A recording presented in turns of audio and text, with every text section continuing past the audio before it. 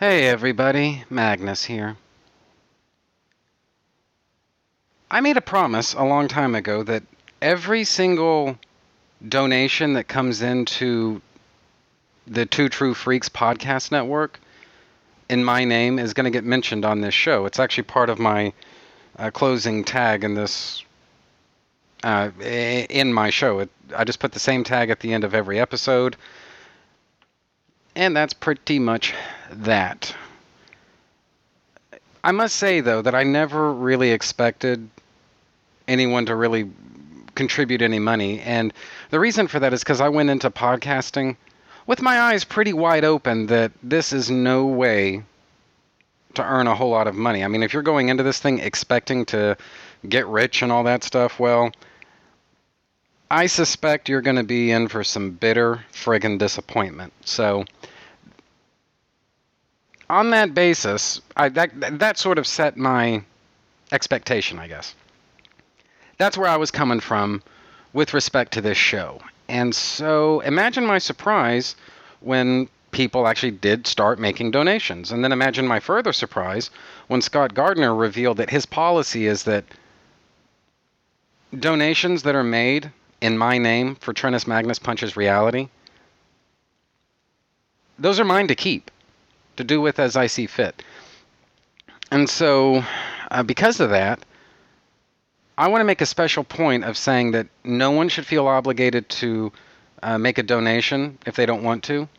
But if they want to, feel free. But the promise is that every single time somebody does it, if they include a message with their donation, I'm going to read that in the opening of each episode. And it's especially poignant in this episode because the donation is actually specifically for this episode. And so I would just like to, first of all, publicly thank Douglas Meacham for making his contribution to me. Now, at no point does Douglas say it's okay to state how much this donation is, and so I'm just going to keep that to myself for the time being. But believe me, it's quite a chunk of change, believe you me. And so because of this, I'm actually going to be able to take my beloved out to a nice dinner. So just fill in the blanks on that one. But Doug writes, Trentus Magnus Punches Reality, Episode 92. Dear Trentus, it is my pleasure to sponsor the episode covering one of the most pivotal moments in Smallville, namely Episode 17, Rosetta. I look forward to your retrospectives every 8th episode. I enjoy much of your podcast, especially the Superman-centric ones. Listening to your retrospectives allow me to reflect upon where I was in life when the episode aired. Smallville's been a big part of my young adult life, and I enjoy hearing your thoughts on the show. Keep up the good work, and look for that silver lining in the dreaded Season 4. Signed, Doug Meacham. So again, thank you very much, Doug. I really appreciate you taking the time to do this and the expense of doing this. Now, to the best of my knowledge, Doug does not host a podcast of his own. So I'm not sure if many of you know who he is, but he's been a Facebook friend of mine for a pretty long time now. And one of the things that I like about Doug, apart from the fact of just how cool he is when he makes a comment about something I post or something that somebody else posts or whatever it is that's going on, he usually has a pretty insightful remark to make. And I don't know how he does it, but somehow Doug can make his point in like 50 words or less. I've tried to do that 1,000 fucking times myself, and it never works. Somehow, though, Doug does that all the time, and I am insanely jealous of him for that. So, anyway, as I say, I'm not sure how many of you know him, but he's an extremely cool guy. His girlfriend's a badass, and they just seem like really cool people to me. And I would be saying this even if Doug hadn't sent over this contribution the way that he did, this donation. But since he has, this is actually a really good forum for me to say that, Doug, first of all, thank you for doing it. Number two, you're just a really cool guy. I've always thought so. And number three, just, this is really going to be a kind of a help to me, and something I wanted to do, and taking my girlfriend out to a nice dinner someplace. And obviously, number 4, Scott Gardner. I'd like to thank him.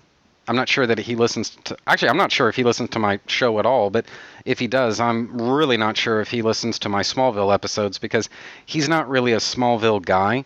But Scott, if you're listening to this, thank you for sending this over to me. The reason that I'm kind of taken aback by this, people, is you have to understand, this is, well, Scott and Chris, but since we're talking about Scott here, this is Scott's podcast network. And the way I framed that little tag at the end of every show that I do is that the donations are actually going to Scott and Chris, the two true freaks. It's actually, because that was my understanding, and I thought that was only fair. I'm not really paying them to be on their network. They're, out of the goodness of their hearts, they're giving me space. But first of all, there's no obligation for them to do so. And second of all, I would have assumed that the trade-off in doing this is that any donations that are made are theirs to keep. And that was something I was actually perfectly fine with. So I'd also like to thank Scott in all of this for his generosity and in giving me the donation as opposed to keeping it for himself. So thank you very much. And again, people, this is not me trying to put pressure on any of you to make a donation. If you want to donate, that's fine. I welcome it. If you don't want to donate, if you just want to listen to the show, that's fine too. I welcome that. So whatever it is that you feel comfortable doing, do it. But for those of you who have donated, I just want to say thanks to all of you. And also want to say thank you to Scott for sending it over to me, because, again, this was not the understanding that or at least the assumption that I made when I joined up with the network. I assumed that all money was theirs to keep. Fair is fair. They're the ones that have to pay money, for the server space. But based on comments that Chris Honeywell has made, it's apparently really not that big a problem. As far as keeping the podcast network paid for and going and all that stuff, because they have multiple funding mechanisms to make sure that happens. And so I'm really grateful to all of you. And as it goes for this specific donation, thank you very much, Doug, again for making it, because this isn't something that I've really tried to push a whole lot. And so the fact that you were kind enough to do it anyway is it really does mean a lot. And so thank you again. And so I think that's pretty much that. So Doug, this episode's dedicated to you. This is the one that you were wanting to hear. Now, I must tell you that I'm not going to talk about Rosetta in the first segment of this episode. It's actually got a second segment all to itself. And I felt like there were like logistical reasons for doing that, because it pretty much splits itself perfectly in half. The episodes that precede Rosetta, those are the first half. Those are the first segment, basically the first half of the episode, and then the second segment, or the second half of the episode, that's just Rosetta all by itself. So hopefully this is what. You're going to feel like you're going to get your money's worth out of this. So hopefully that works out for you. So I think that's pretty much that. So enjoy the rest of the episode. And Doug, thanks again. Hey, your attention, please. This is a piece of art. His Kryptonian biological makeup is enhanced by Earth's yellow sun. Dr. Doom wears body armor to conceal his own mangled form. Worst episode ever. Why? Who shot first? Yeah. Who gives a shit? It's what's called super nerd nitpicking over something that's not really that important.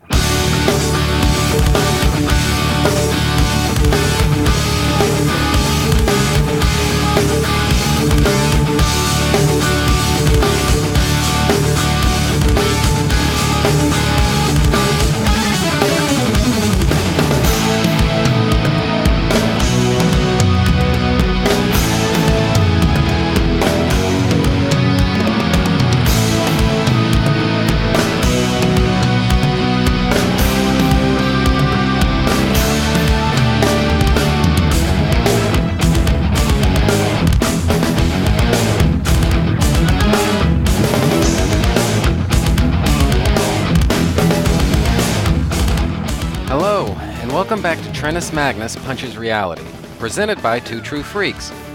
I'm your host, Magnus, and right about here I usually say that I love talking about comics, movies, and TV shows. Truth is, though, I've probably spent more time talking about just comics than pretty much any other subject. Hey, comics are my first love, what can I say? Still, I enjoy taking breaks once in a while to gab about Smallville. Smallville, you see, is my favorite TV show ever in the history of ever, always, and forever. It's also my favorite live-action incarnation of Superman. Now, saying that tends to piss some people off because apparently Chris Reeve deserves the top spot on that list because, hey, it's fucking Chris Reeve. Well, he doesn't get the top spot on my list, bucko. Chew it up, spit it out, and just deal with it. Anyhow. Excuse me, I'm smoking here. Anywho, when I first launched this podcast, I'd set aside every 8th episode to talk about Star Wars. But that got pretty old after a while. The cause behind that is that I just didn't have as much to say about Star Wars as I originally assumed. The other thing is that setting aside a designated Star Wars episode felt a little too close to how Star Wars Monthly Monday from Two True Freaks is done. But when I first set up the format of my show, I gotta tell you, I just didn't think much about that. I just created a format that seemed logical to me, and that was about as much as I thought about it. But it became a consideration after I got my feet wet as a podcaster. And it became full-blown fucking panic when I moved my business over to the Two True Freaks podcast network from Libsyn. So long ago.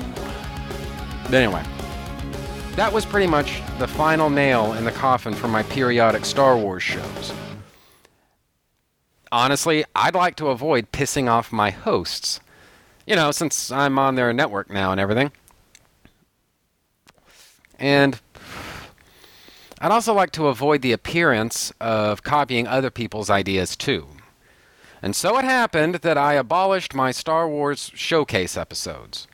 Now, that's not to say I won't talk about Star Wars again in some future show, because I'm sure I will. But I just won't do it in the context of a dedicated format where I have a designated, set-aside sort of Star Wars, I don't know, periodic episode, right? That's what I'm telling you here. So anyway, well, something had to fill the void, and let's not forget that I'd made a pretty big splash with my very first episode of Trennis Magnus Punches Reality, wherein I defended Smallville from a lot of baseless attacks and gripes that people toss around, apparently without having ever actually fucking watched the show. So my thinking here was that I could maybe, and by this I mean in my first episode, I could half-ass revisit that idea of talking about Smallville by doing shows where I analyze Smallville. Not just defend it, you see, but actively talk up all the shit I love about the show, and then analyze it. Why do characters do what they do? How well does Smallville make some obscure nobody farm boy into Superman? That kind of stuff. See, I won't argue that Smallville is perfect, because it isn't. And anybody who says that it is doesn't know what they're talking about. But at the same time, it's shitloads better than it ever got credit for when it was coming on TV, and it pains me that other people either can't or won't acknowledge that. A little bit more from my cigarette here.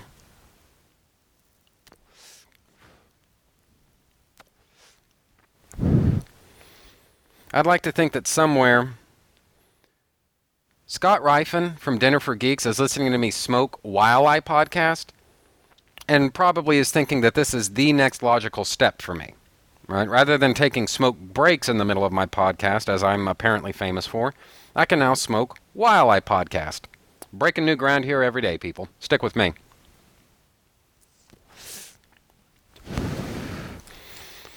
Anyway. Also, and let me pause here by saying, it's one thing to conclude that Smallville as a TV show just isn't your brand of vodka. I don't have a problem with that. It's quite another, though, to say that it somehow dishonors what Superman's all about. Smallville makes no effort to fit in with the tone or continuity of the Reeve movies. So, if your love of Superman begins and ends with the Christopher Reeve movies, I can't help you. But if you just never saw what was so damn good about Smallville, or maybe you just dismissed it too quickly, these episodes that I'm doing here, these Smallville retrospectives, may give you a reason to, I don't know, to reconsider your opinion. That's the idea, anyway.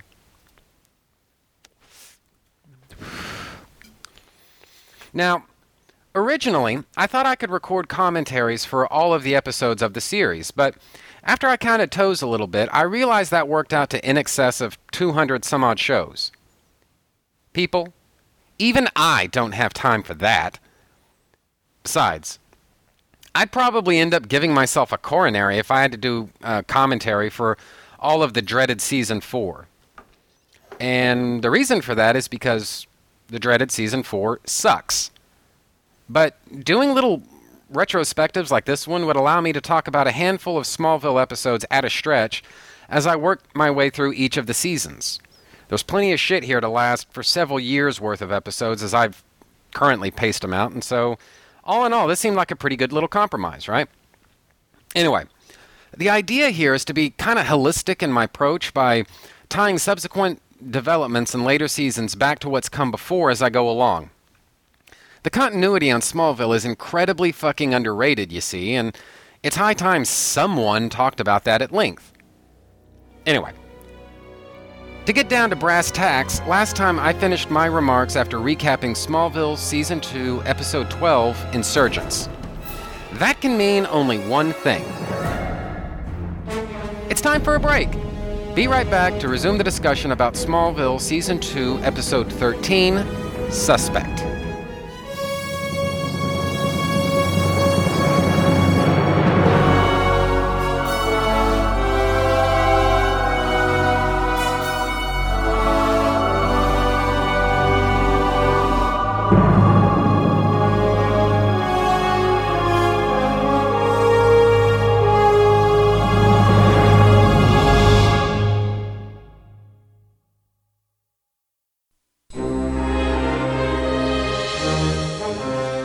Jeff.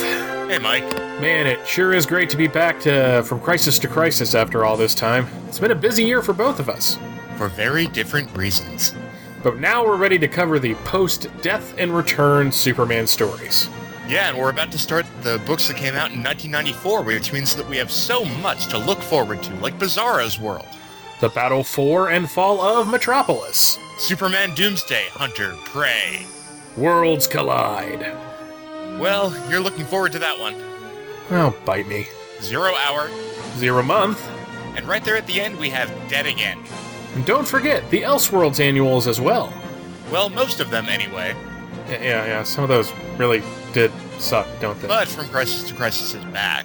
New episodes will drop on Thursday, just like before. You can find the show at the Superman homepage, www.supermanhomepage.com, as well as at the Superman Podcast Network, which is at www.supermanpodcastnetwork.com. And we also have a Facebook page that you can like by going to www.facebook.com/FromCrisisToCrisis, a Superman podcast.com. Is it .com on there? No, it's not. No .com. Forget that. So From Crisis to Crisis is back, folks, and better than ever. Well, I'm better than ever. You need some work. Oh, shut up. No, you shut up. No, you shut up. No, you shut up. No, you shut up. No, you shut up. No, you shut up. From Crisis to Crisis, a Superman podcast, covering the post-crisis adventures of Superman, one half month at a time. Every Thursday at www.supermanhomepage.com and www.fortressofbaileytude.com.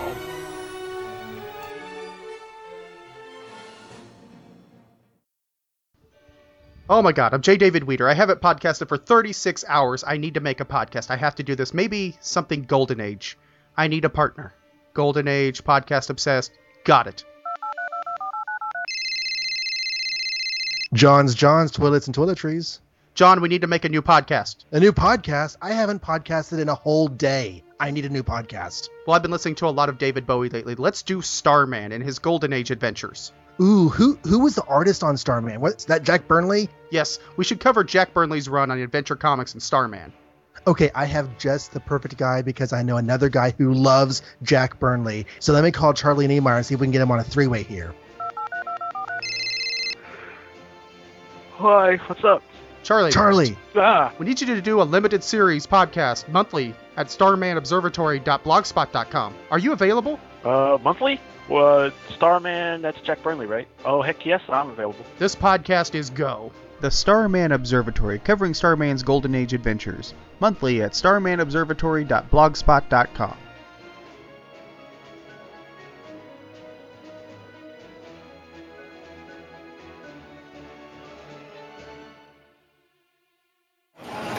Hi, this is Erica Durance. You're listening to Magnus talk about Smallville.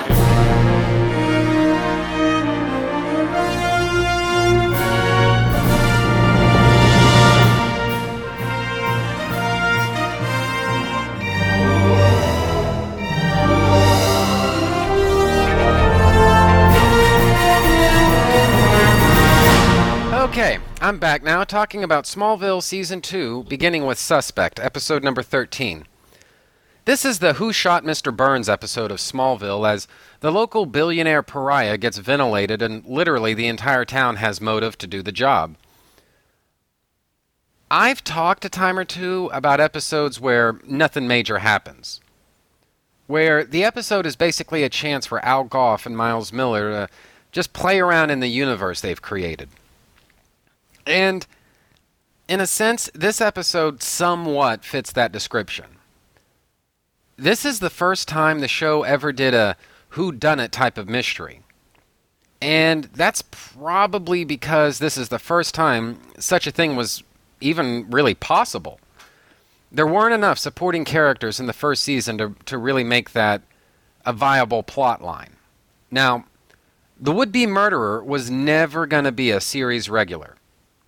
If their name appears in the opening credits, for all practical purposes, you can pretty much assume none of them are going to end up being the real culprit in all of this. So that means a supporting character has to do the deed. And there just weren't enough of those to choose from back in Season 1. But in Season 2, you've got Helen Bryce, Dominic Santori, Sheriff Ethan, Henry Small, and probably other characters who could believably have a motive to blow Lionel Luthor's head off. And any of them could have gone down for the crime without really affecting a whole lot of the story of the show. All of them are viable suspects. But at the same time, none of them are indispensable to the series. The fact that one of them has framed Jonathan for the crime makes for pretty good drama. Now, apart from being Smallville's first whodunit, this episode is also significant for being Henry Small's last appearance on the show. He vanishes after this episode, never to be seen or heard from again. Now, I was never fond of Henry Small to begin with, so in a lot of ways, I don't care, but at the same time, since he contributed basically little of any value to the story, I have to wonder what the hell he was ever introduced for in the first place, I guess apart from giving Lana something to do for a few episodes. Henry isn't alone here either. This is Jason Connery's final appearance as Dominic, and obviously Mitchell Kosterman never returns to play Sheriff Ethan. So a lot of people said goodbye with this episode. Now, I usually don't discuss technical stuff like cinematography very often, but I'm invoking the lineage clause here because it's really only fair to talk about this episode's flashbacks. The director, Ken Biller, shot the flashback sequences on 16 millimeter color reversal film to achieve a sort of grainy, dirty look in all of those flashback sequences. And I think the end result looks fucking amazing. So kudos to Ken Biller for being willing to take risks and chances with the material. Deeper themes and implications. Lex and Lionel are at odds for a decent bit of this show over Jonathan being the prime suspect in Lionel's shooting. It's interesting because Insurgents ended with Lex being completely rejected by Lionel. Blood's thicker than water, though. As much as Lex admires the Kent family, his first loyalty's still to his father. He doesn't take kindly to a member of the Kent family apparently trying to kill Lionel. And for his own part, Clark is believably suspicious that Lex might be the culprit. As Clark himself says, "It's not like I haven't seen you shoot someone before." Clark's only too well aware of how tense things are between Lex and Lionel. In his desperation to exonerate Jonathan, Clark was obviously willing to falsely implicate Lex in the crime. Considering that even Lex suspected Jonathan, is it any wonder that Lex was offended that Clark would cast aspersions on him? And that he'd do so in spite of the evidence pointing to Jonathan? So, yeah, believable conflict here. Anyway, episode 14, Rush. Another day, another Jeff Loeb episode, another Red Kryptonite story. Anyway, originally I wanted to say that this episode somewhat fits in with the idea of playing with this new universe that Goff and Miller have created, except it doesn't. On the one hand, yeah, this is another character out of character episode. Kook, for short. On the other hand, there are consequences for this episode. Clark still shit-talked Lex and broke Lana's heart. Lex is quick to forgive. Lana, not so much. The other thing, though, is that Clark sees for the first time that Pete being part of his inner circle could be a liability. This is the first time that Pete knowing the secret could actually threaten Clark. I think you could reasonably interpret Pete's actions in this episode as Clark getting confirmation that his secret needs to stay secret. It needs to be kept under wraps. Even if he desperately wants to tell someone, it just isn't a good idea. Partly it's because Pete threatened to expose Clark's secret, and partly it's because Pete was able to kick Clark's ass with green kryptonite. Another thing in this episode that this episode introduces is Dr. Walden. By itself, that's important, but it's also important to note that Lex hired Dr. Walden because Clark obviously respects the guy's work. Lex seems to accept Clark's approval as a kind of endorsement. To be fair, it's not like there are millions and millions of people in the world with Dr. Walden's credentials, and that's true. Only a limited number of people in the world, as far as percentages go, only a limited number of people out there are qualified to do the kind of work that Dr. Walden does. But even on that basis, Dr. Walden still isn't the only game in town. Lex could have chosen someone else. It's just interesting, that's all I'm saying. And yes, we'll be seeing more of Dr. Walden in the future. Chekhov's gun here, people. This is going somewhere. Now, significant of exactly nothing is the moment at the start of the episode where some kid named Travis kisses Chloe. If you're at all familiar with teenage Clark Kent from the Silver Age, Travis is a dead ringer for that version of Clark. Same sweater, same glasses, same shirt, same everything. I'm convinced that every now and then, Smallville has comic book connections that are a total coincidence. Other times, the reference is just too specific to think that there wasn't some kind of intent behind it. Now, all of that is to say that I don't know what to think of the Travis thing. Ultimately, it doesn't really matter because Travis isn't really all that crucial to this episode, but it's interesting to think about, yes? Finally, when Clark goes to the Talon to apologize to Lana, he brings a rose with him. And she later drops it into a trash can. Maybe she's been through the Clark Kent roller coaster too many times, but a simple apology just isn't going to cut it anymore. Prodigal, episode 15. This is where Lineage gets paid off. Lex tracks down his brother Lucas. Here's some continuity for you. The rose that Clark gave to Lana at the end of Rush is still in the trash can in this episode. So take that, continuity whiners. Clark applies for a job at the Talon strictly to be with Lana, but ends up getting fired, which I guess is predictable enough. Still, I think there's juice to the idea of Clark working for Lana. He always has to rush off and save the day, so how does he justify that when he's expected to be punctual, stay at work for a full shift, and all of that kind of stuff? Now, I'm not picking on this episode. Anytime you do a TV show, you only have time for so many ideas and so many subplots. You can't run off and do everything that you might want to do. I'm just saying that I think this was a good idea, and I wish more could have been done with it. But it's not a big loss that nothing really follows from this. Now, for that matter, I got to say that Clark working any kind of job during the high school years might have been kind of fun. Even as an adult, we know that Clark is going to have kind of a challenge balancing his job, which is to say his 9-to-5 occupation, over and against Superman's never-ending battle for truth, justice, and the American way. So it might have been kind of cool to see Clark struggling with that even as a teenager.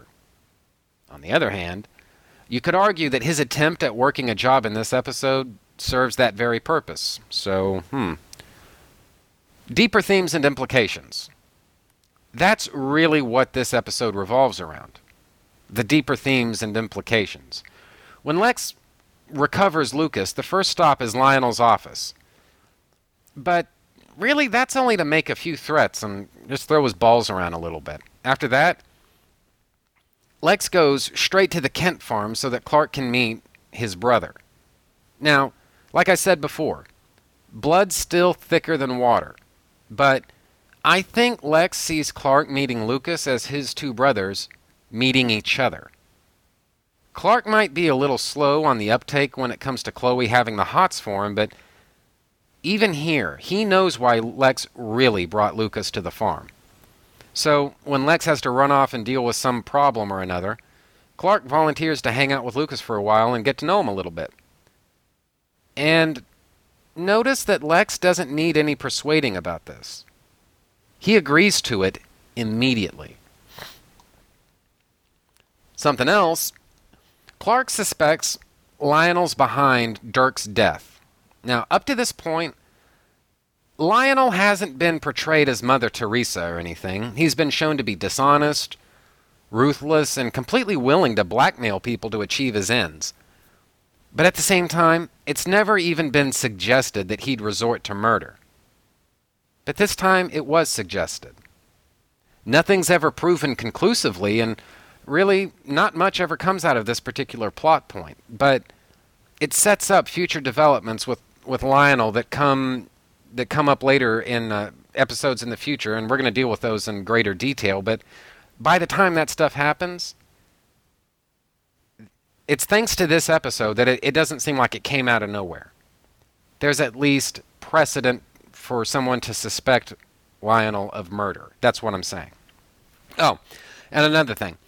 Apparently, Lucas was going to have a much bigger role this season, but at some point, that got changed when Paul Wesley, the actor who plays Lucas here, when Paul Wesley was offered a spot in a pilot, which would have interrupted his schedule for Smallville. Now, I don't know the specifics of any of that, but I've heard that story often enough now that I tend to believe it. Apparently, there was something more that was planned for Lucas, and it had to get canceled. So, the fact that this episode marks his first and last appearance, the first and last time that we ever see Lucas Luthor, apparently wasn't Goffin Miller's original preference. Finally, Lex makes a passing reference to a ranch the Luthor family used to own in Montana. It's a throwaway line of dialogue, but believe it or not, we haven't heard the last of this. Anyway, so I think that's that for this episode. So, next is episode 16, Fever. The last time we saw the key was in episode 12, Insurgents, when Martha buried it in a container of flour. but it's back here with a vengeance. Offhand, this is one of the few times a Smallville episode's antagonist isn't even sentient. Or, for that matter, even really malevolent. Now, that's significant of precisely jack shit, but there it is. Some interesting stuff comes to light here, though. The secret that Ryan found out about back in the episode entitled Ryan was Martha's pregnancy. She sat on the news because it just seemed like it was too good to be true. And I can kind of relate to that. You know, there's no sense telling other people about your good news, your secret, if your good luck isn't going to last very long, right? Something else, Helen's been offered a fellowship at Johns Hopkins. She doesn't know what to do about it. And unfortunately, it comes along at a pretty lousy moment in her relationship with Lex, because Lex obviously doesn't feel comfortable trying to sway her decision in either direction. Instead, he tries to split the difference by being supportive of whatever decision she makes, but speaking from experience, I can tell you that never works. Anytime someone I'm dating gets an offer to go to work at Johns Hopkins, I always make my preferences on the subject very clear. Had to learn that one the hard way. And guys, if you're listening to this, if you're with someone, your wife, your girlfriend, whoever, she gets a job offer from Johns Hopkins, just say what's on your mind. Don't try to play it both ways. Learn from my mistake and from Lex's mistake. Express an opinion about Johns Hopkins. Anyway, in Helen's case, though, she needs to know that Lex is invested in her decision, too. So rather than just coming out and saying so, in the end, Lex just gives her a key to the mansion. Other bits of business going on here, too, though. Deeper themes and implications. To some extent, anyway. Chloe pays a visit to Clark while he's sacked out and unconscious on the couch. She pours her heart out to him about how worried she is about him, how much she wants him to get better, and, oh yeah, that she's totally in love with him or whatever. Still, Chloe at least visited Clark. Lana couldn't bring herself to do it. On top of that, Lana snooped around and found Chloe's note she read from while Clark was sick. There's a lot Lana could have done here. She could have encouraged Chloe to try making her move on Clark when he's not unconscious. She could have told Clark about Chloe's feelings and let him make up his own mind. She could have done absolutely nothing except go the fuck out of her way to make sure Chloe never gets the idea anything's happening between Lana and Clark. As you might have guessed, though, Lana does none of those things. She makes no effort to make things simpler for anybody, and she doesn't try to at least keep things between herself and Clark on the sly. In fact, you might say she's pretty obvious about everything right in front of Chloe just minutes after reading that little love note for Clark. I mean, what a bitch. So, in Prodigal, Clark broke Lana's heart. In Fever, he broke Chloe's heart. It's interesting how Lana and Chloe react. Chloe tries to bounce back and be cool about it. Lana bitches and whines and throws tantrums.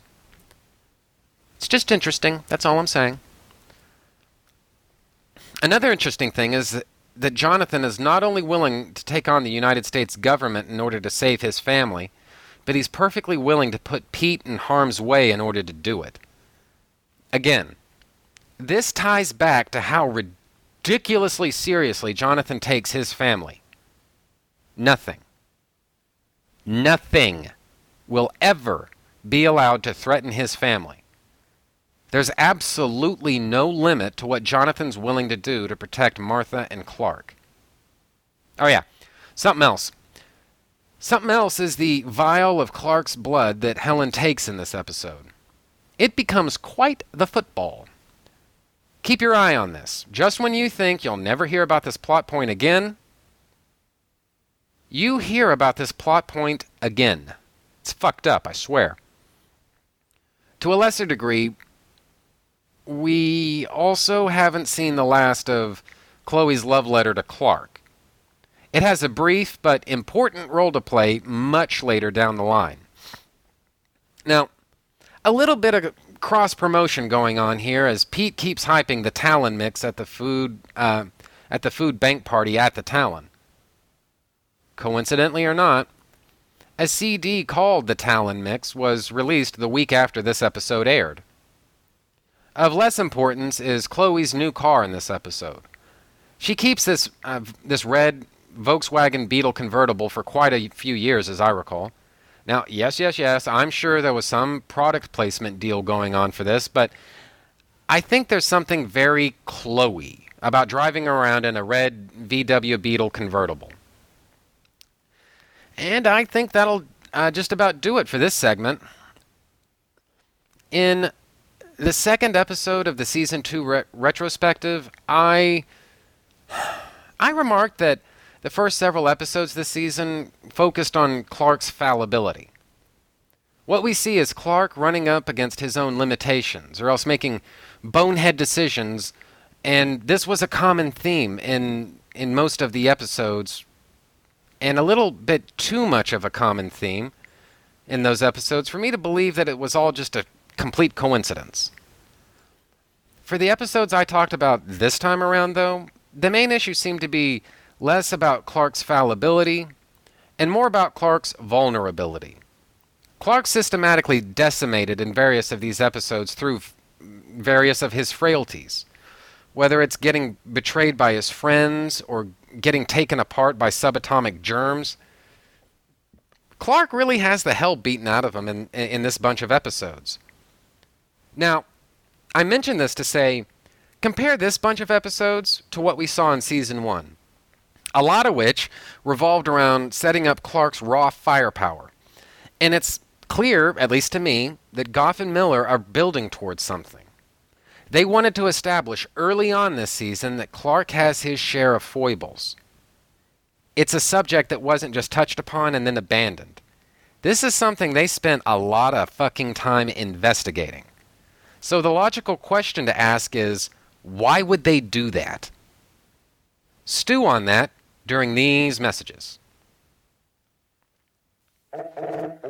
If you like strange pop culture, if you like obscure stuff that you wish you'd have heard of years ago and you don't know what it is, if you like just that kind of stuff, old radio, obscure, unmarketable pop culture, strange chiptune music, all sorts of things like that can be found on the Quake Reversal satellite on Overnightscape Underground at onsug.com. It's an amazing show at an amazing place full of strange and unmarketable internet transmissions, hours and hours and days, and just onsug.com. Take a look around, and I bet you'll find something.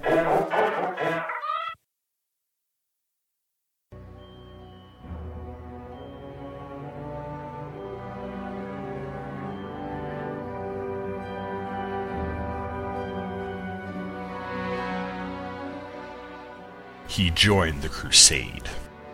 He helped rule the night. He fought for justice.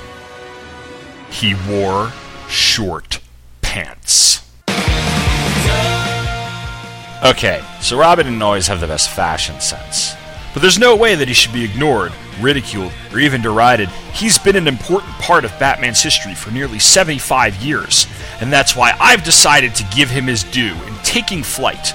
Presented by the Batman Universe, Taking Flight is a podcast dedicated to all incarnations of the Boy Wonder, and every episode I take a look at the adventures of Dick Grayson, Jason Todd, Tim Drake, Stephanie Brown, Damian Wayne, and all the others who have worn the red, green, and gold at the side of the Caped Crusader. New episodes appear every 2 weeks at the Batman Universe, which can be found at thebatmanuniverse.net, so join me, Tom Panarese, as I put the spotlight on the greatest sidekick in comicdom. Teenage anarchist.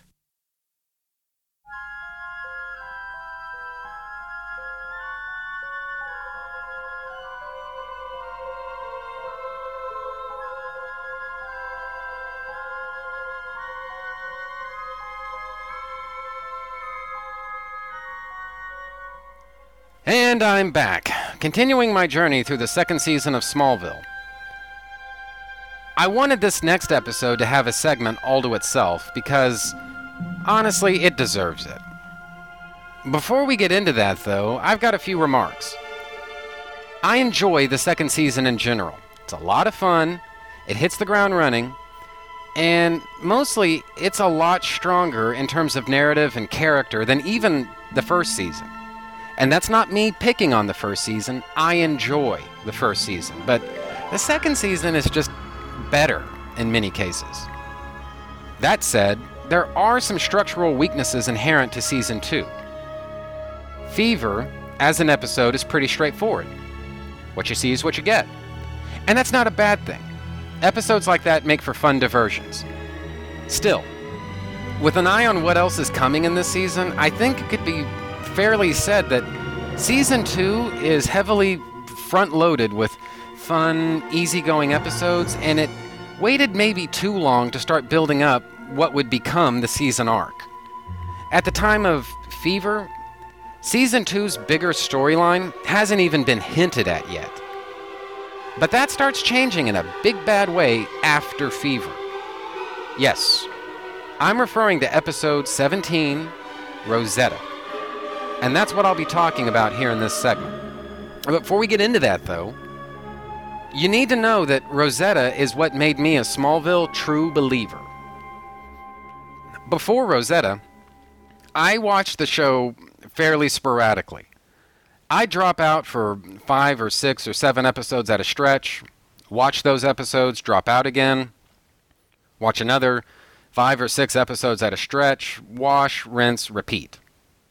As I said in my first episode, partly this was because of a kind of snooty attitude on my part, and that I felt like Smallville was just a teen drama, indulging in some of the trappings of the Superman mythos, but it didn't have the balls to commit and really be Superman. The other thing is, again, as I said before, that I just broken up with somebody. Exes have a funny way of coming back, though. And when she dropped in on me later, she asked about Smallville because she assumed I'd be interested in it and following Smallville obsessively. Well, when she found out that I hadn't really kept up with it, she gushed about Smallville and how awesome it is and all that. Well, you know how it goes. Your girlfriend falls in love with something, so you hate it on avowed, simple fucking principle. Because she loves it. You want nothing to do with whatever she thinks is cool. At the same time, though, I couldn't really commit to not watching Smallville. It felt like there was an amazing show lurking in there somewhere. Now look, I gotta be honest, those first season episodes can be a little rough to get through whenever you have that much baggage working against you. I acknowledge that. So, I split the difference by being an itinerant viewer of the series. Like I said, I'd watch a few episodes, drop out for a while. Binge watch a few more episodes, drop out for a while. Again and again and again. On and on and on. That all changed with Rosetta. Starting with Rosetta, I never missed another episode of Smallville. I was in it for the long haul from that point on. In fact, I watched the remainder of Season 2 and all of Season 3 as live TV broadcasts. Understand, before Rosetta, the only episode I saw as a live, quote-unquote, broadcast on TV was X-Ray, the Season 1 episode. I downloaded all the rest, because I just thought that was easier. And I guess another thing is I was usually busy when Smallville aired, but I guess, you know what, let's face it, it's not like I was ever like a committed viewer to it. But, in my defense, when Season 1 was in full swing, I was a full-time college student. And on top of that, I worked a side job from home as a web designer. And then on top of that, I worked a part-time job at night. I worked overnight as a supply restocker at this retail store that was near my apartment at the time. So, downloading the episodes and this is my defense, downloading the episodes just made more sense because I had just a totally fucked up schedule. I mean, what do you want to hear? But my situation had changed big time since then by the time Rosetta came on. And my new schedule and living arrangement allowed me to watch everything from Rosetta in season 2 through Covenant in season 3 as they were all aired on TV. No downloads, no videotapes, no TiVo, as we called it back then, nothing. So, for those keeping track, I only watched one first season episode on broadcast TV. Until Rosetta came along, I downloaded the rest of them off the internet. Now, a big part of the impetus for this about face, for changing my policy here, the reason I wanted to watch Rosetta live on TV when it was broadcast is because it had one hell of a marketing push behind it. The fact that Christopher Reeve was guest starring in this episode was a major part of Rosetta's hype. It was big news when he was cast in the show. I remember seeing that announcement pop up everywhere. But during the lead up to Rosetta's premiere, especially then, I remember that the TV spots were all over the fucking place. I mean, it was big news that Christopher Reeve was kind of, sort of coming back to Superman in a way, maybe from a certain point of view. By that point, it had been over a year since I'd had that run-in with my ex-girlfriend. She'd gone her way, and I'd gone mine. Hey, why obsess over the past, right? Another thing, though, is Christopher Reeve's endorsement has always meant a lot to me. Just because his version of Superman isn't my absolute number one top dog, ultimate, unbeatable favorite anymore, that doesn't mean that I don't hold Christopher Reeve in huge regard. Then as now, I considered his decision to appear on Smallville as a sort of endorsement of what Smallville's all about. And if it's good enough for Christopher Reeve, who am I to say he's wrong? By the time Rosetta came on TV, I'd missed the overwhelming majority of Season 2. Not all of it, but a good chunk of it. And I made the decision. I decided not to catch up on Season 2, not to watch all the episodes that I'd missed. I wanted to see the episode Rosetta the same way a lot of other people were probably going to see it. And I guess what I mean by that is it made sense to me that some portion of Rosetta's viewing audience hadn't really followed Smallville up to that point. Seems logical, doesn't it? Plus, I wanted the shock of seeing how Smallville had grown since the last episode that I'd seen. Was there any growth at all? Or on the other extreme, would it even be recognizable as the same show?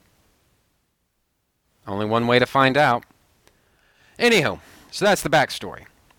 Like Fever, Rosetta is another episode in the show that has no real antagonist. However, unlike Fever, there's not even a destructive force of any kind for Clark to square off with in this episode. No. His struggles relate completely to his quest for identity and his search for the truth. But it's like anything else. Sometimes in life you need to be careful you need to be careful about going looking for the truth, because you just might find it. How certain are you that you want to know? The metaphor Al Gough and Miles Miller are working with here is clearly the adopted kid looking for answers about his past.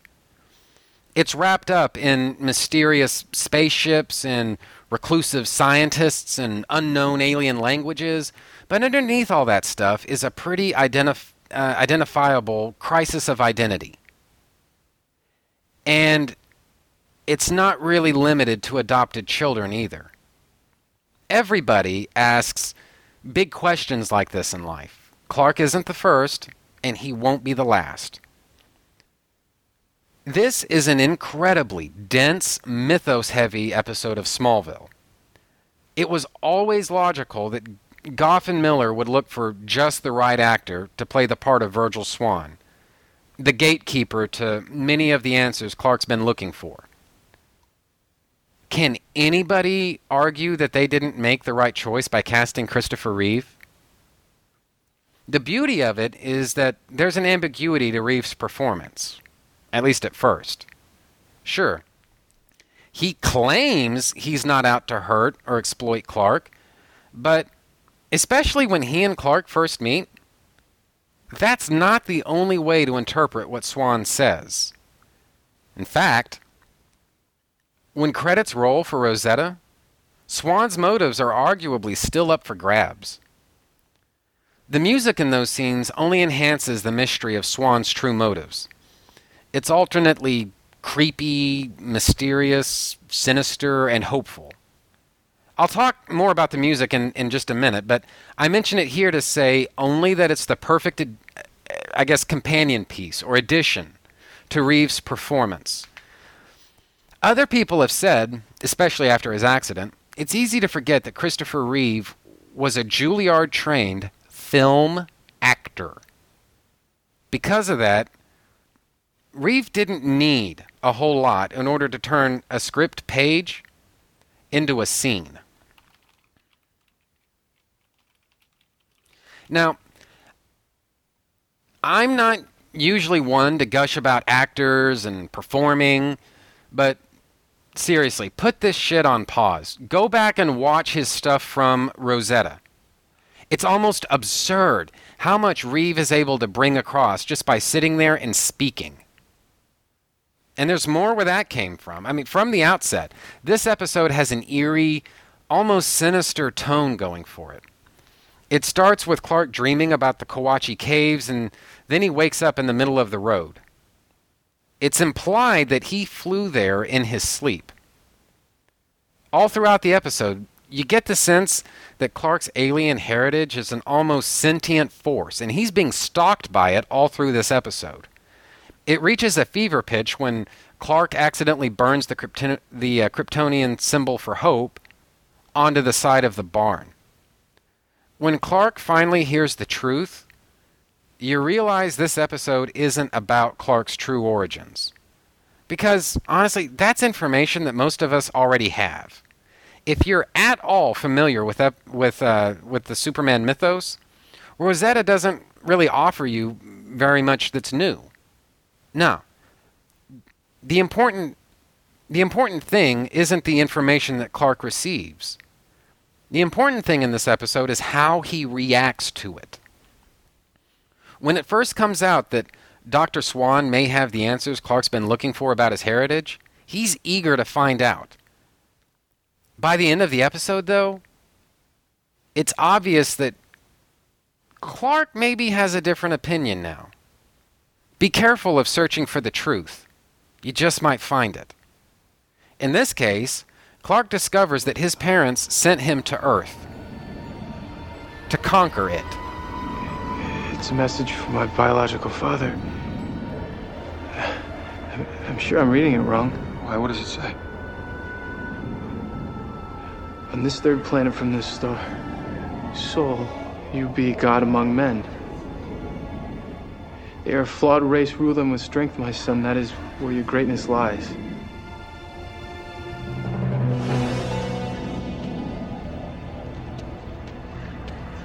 I think I was sent here to conquer. What kind of planet am I from? Maybe you did misread it, Clark. But even if you didn't, it's you who decides what kind of a life you're going to lead. Not me, not your mother, not your biological parents.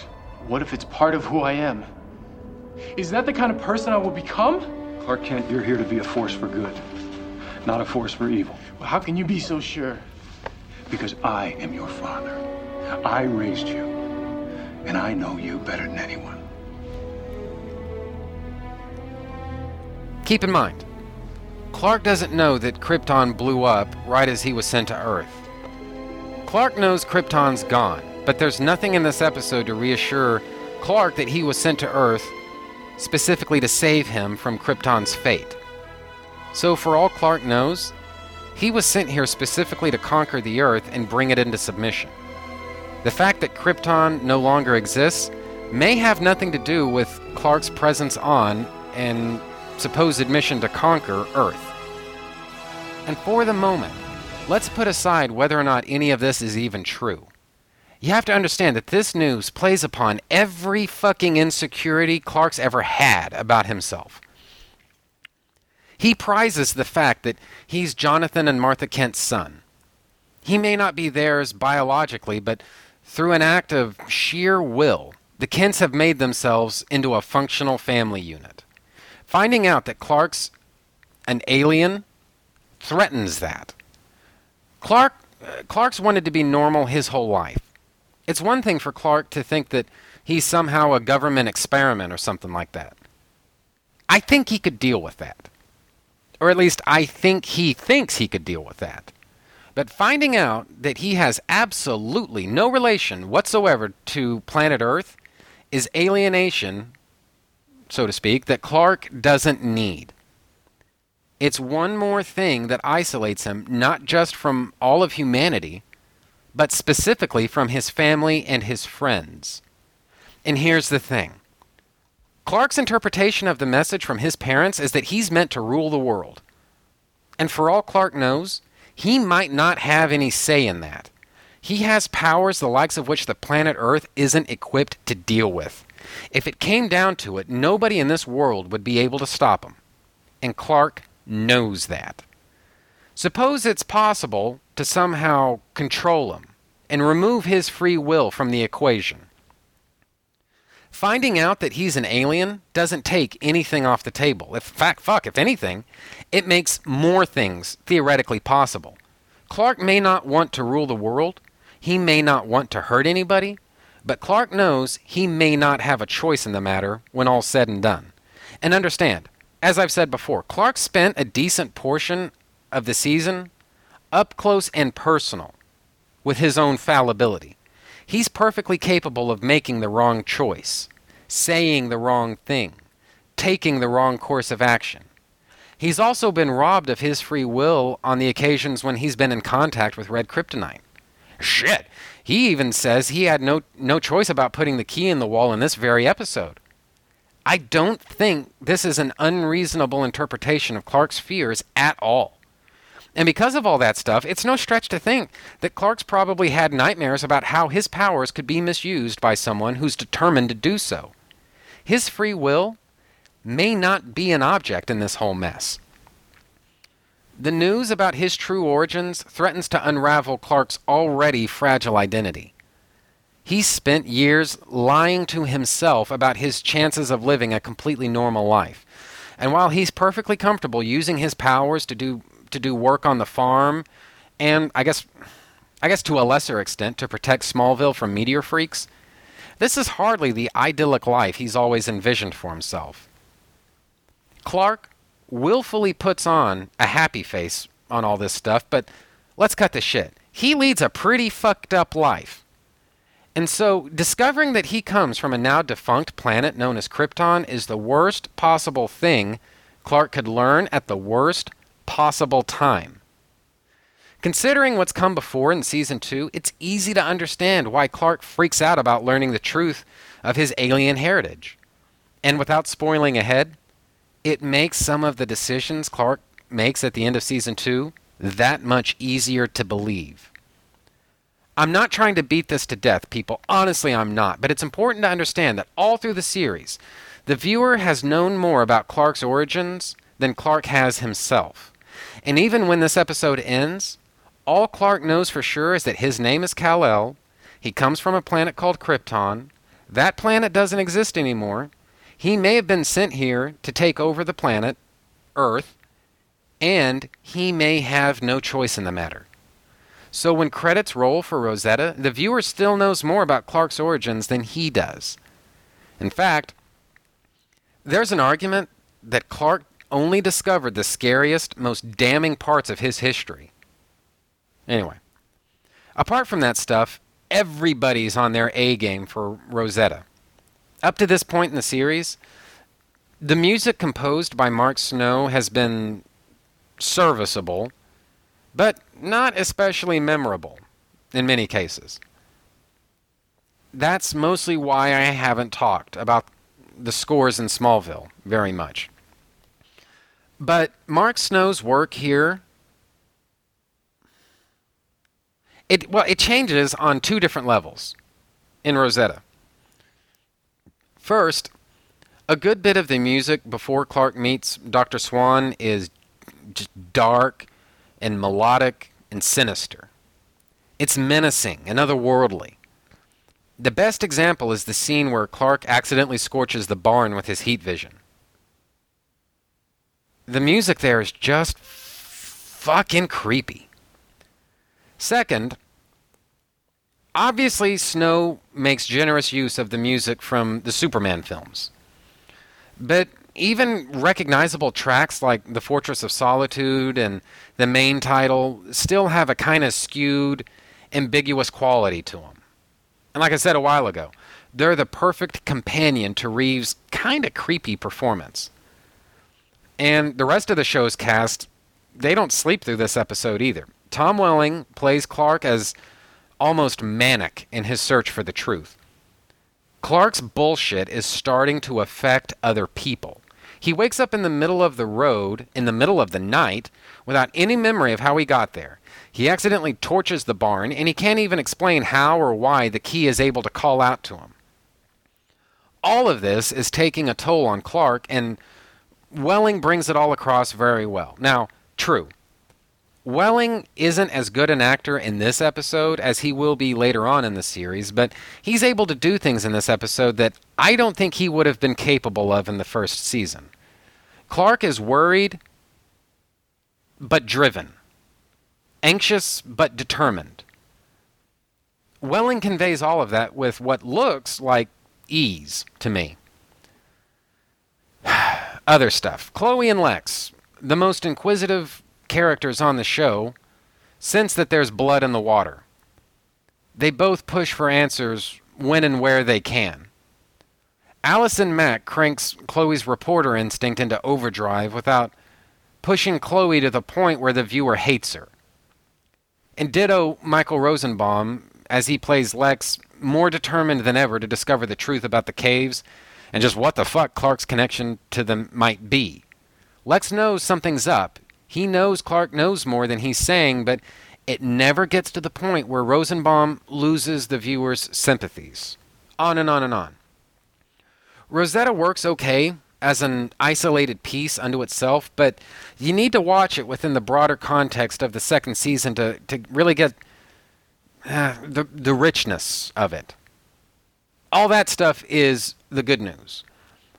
I don't want to spoil ahead too much, but with an eye on what else is coming in later episodes, I think it could be fairly said that Season 2 is, as I said before, it's just overloaded. It's too heavy in the beginning with these fun and easygoing episodes. The season arc doesn't really begin until Rosetta, at least on a plot level. All the necessary character dynamics were very well established in prior episodes, but the plot mechanics were missing until fairly late in the game. At this point, the season's bigger storyline, we're only just now getting to it. This is episode 17 of a 23-episode season. After Rosetta, there are only 6 episodes to really ramp things up to the big conclusion.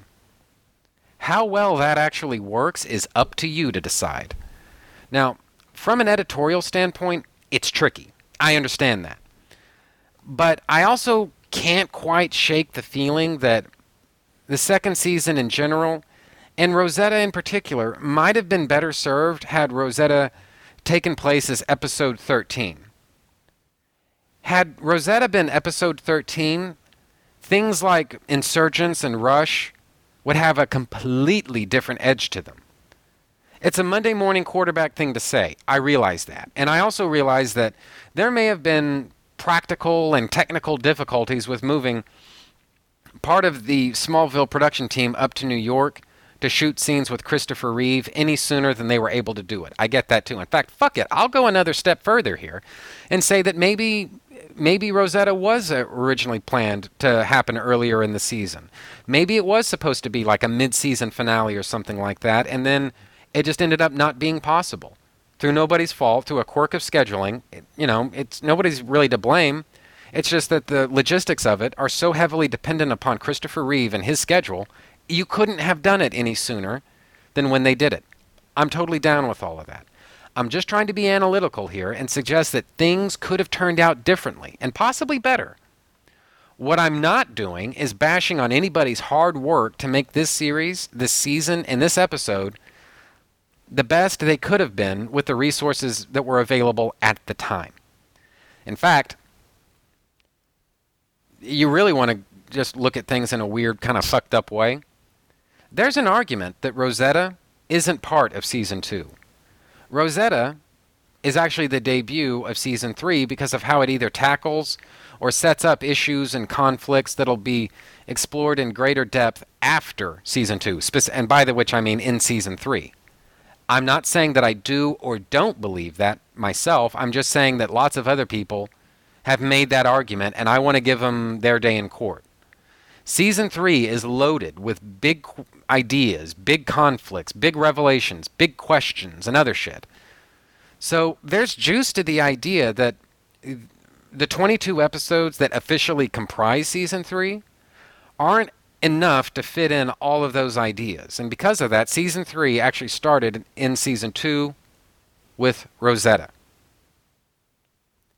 Food for thought, if nothing else. In the final analysis, though, Rosetta is fine television and a great Superman story. The writing, acting, visual effects, and all the other tools of the trade are top fucking notch in this episode. Al Gough, Miles Miller, and everyone else involved in the show's production have a lot to be proud of here. I bet some of you doubted that I could do an entire segment about just one episode of Smallville. Shame on you. Anyway, so that's enough of that bullshit. So I think that's that. So I'm going to take a break. Be right back after these messages. Okay, so I think that's just about the end of that.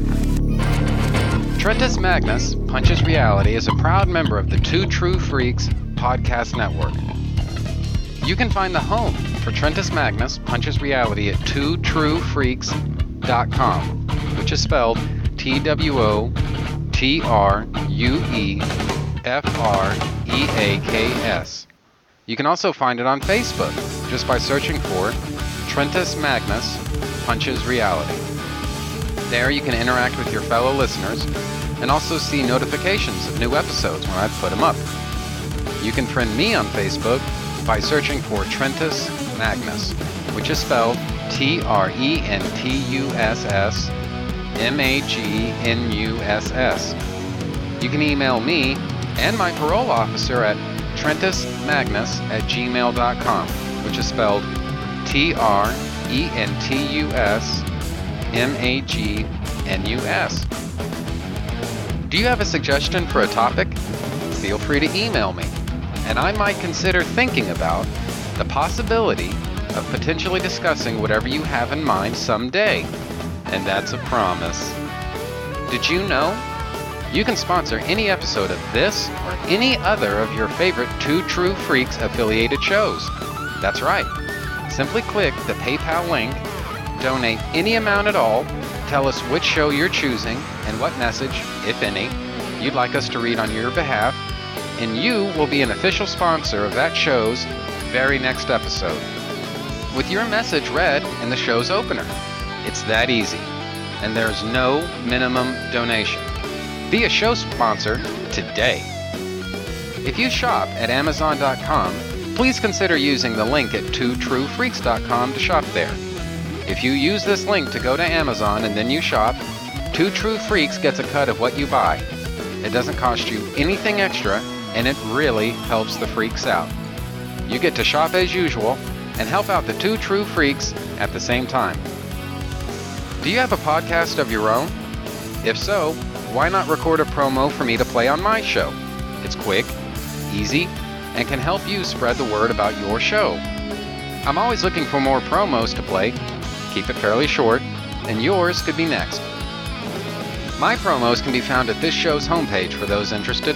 Just look for the promo section. The contents of this podcast are fictitious, hypothetical, and probably completely unnecessary.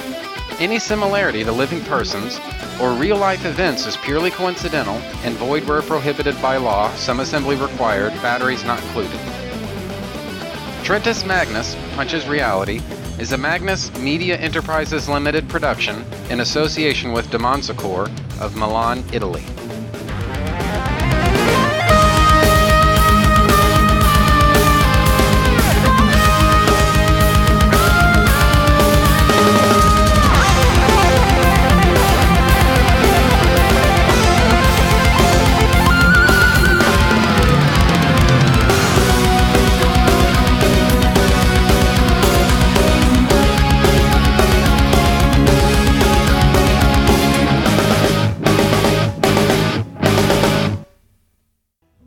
Please help us conquer paralysis. Call the Christopher Reeve Paralysis Foundation at 1-800-225-0292. Or visit the CRPF website at christopherreeve.org.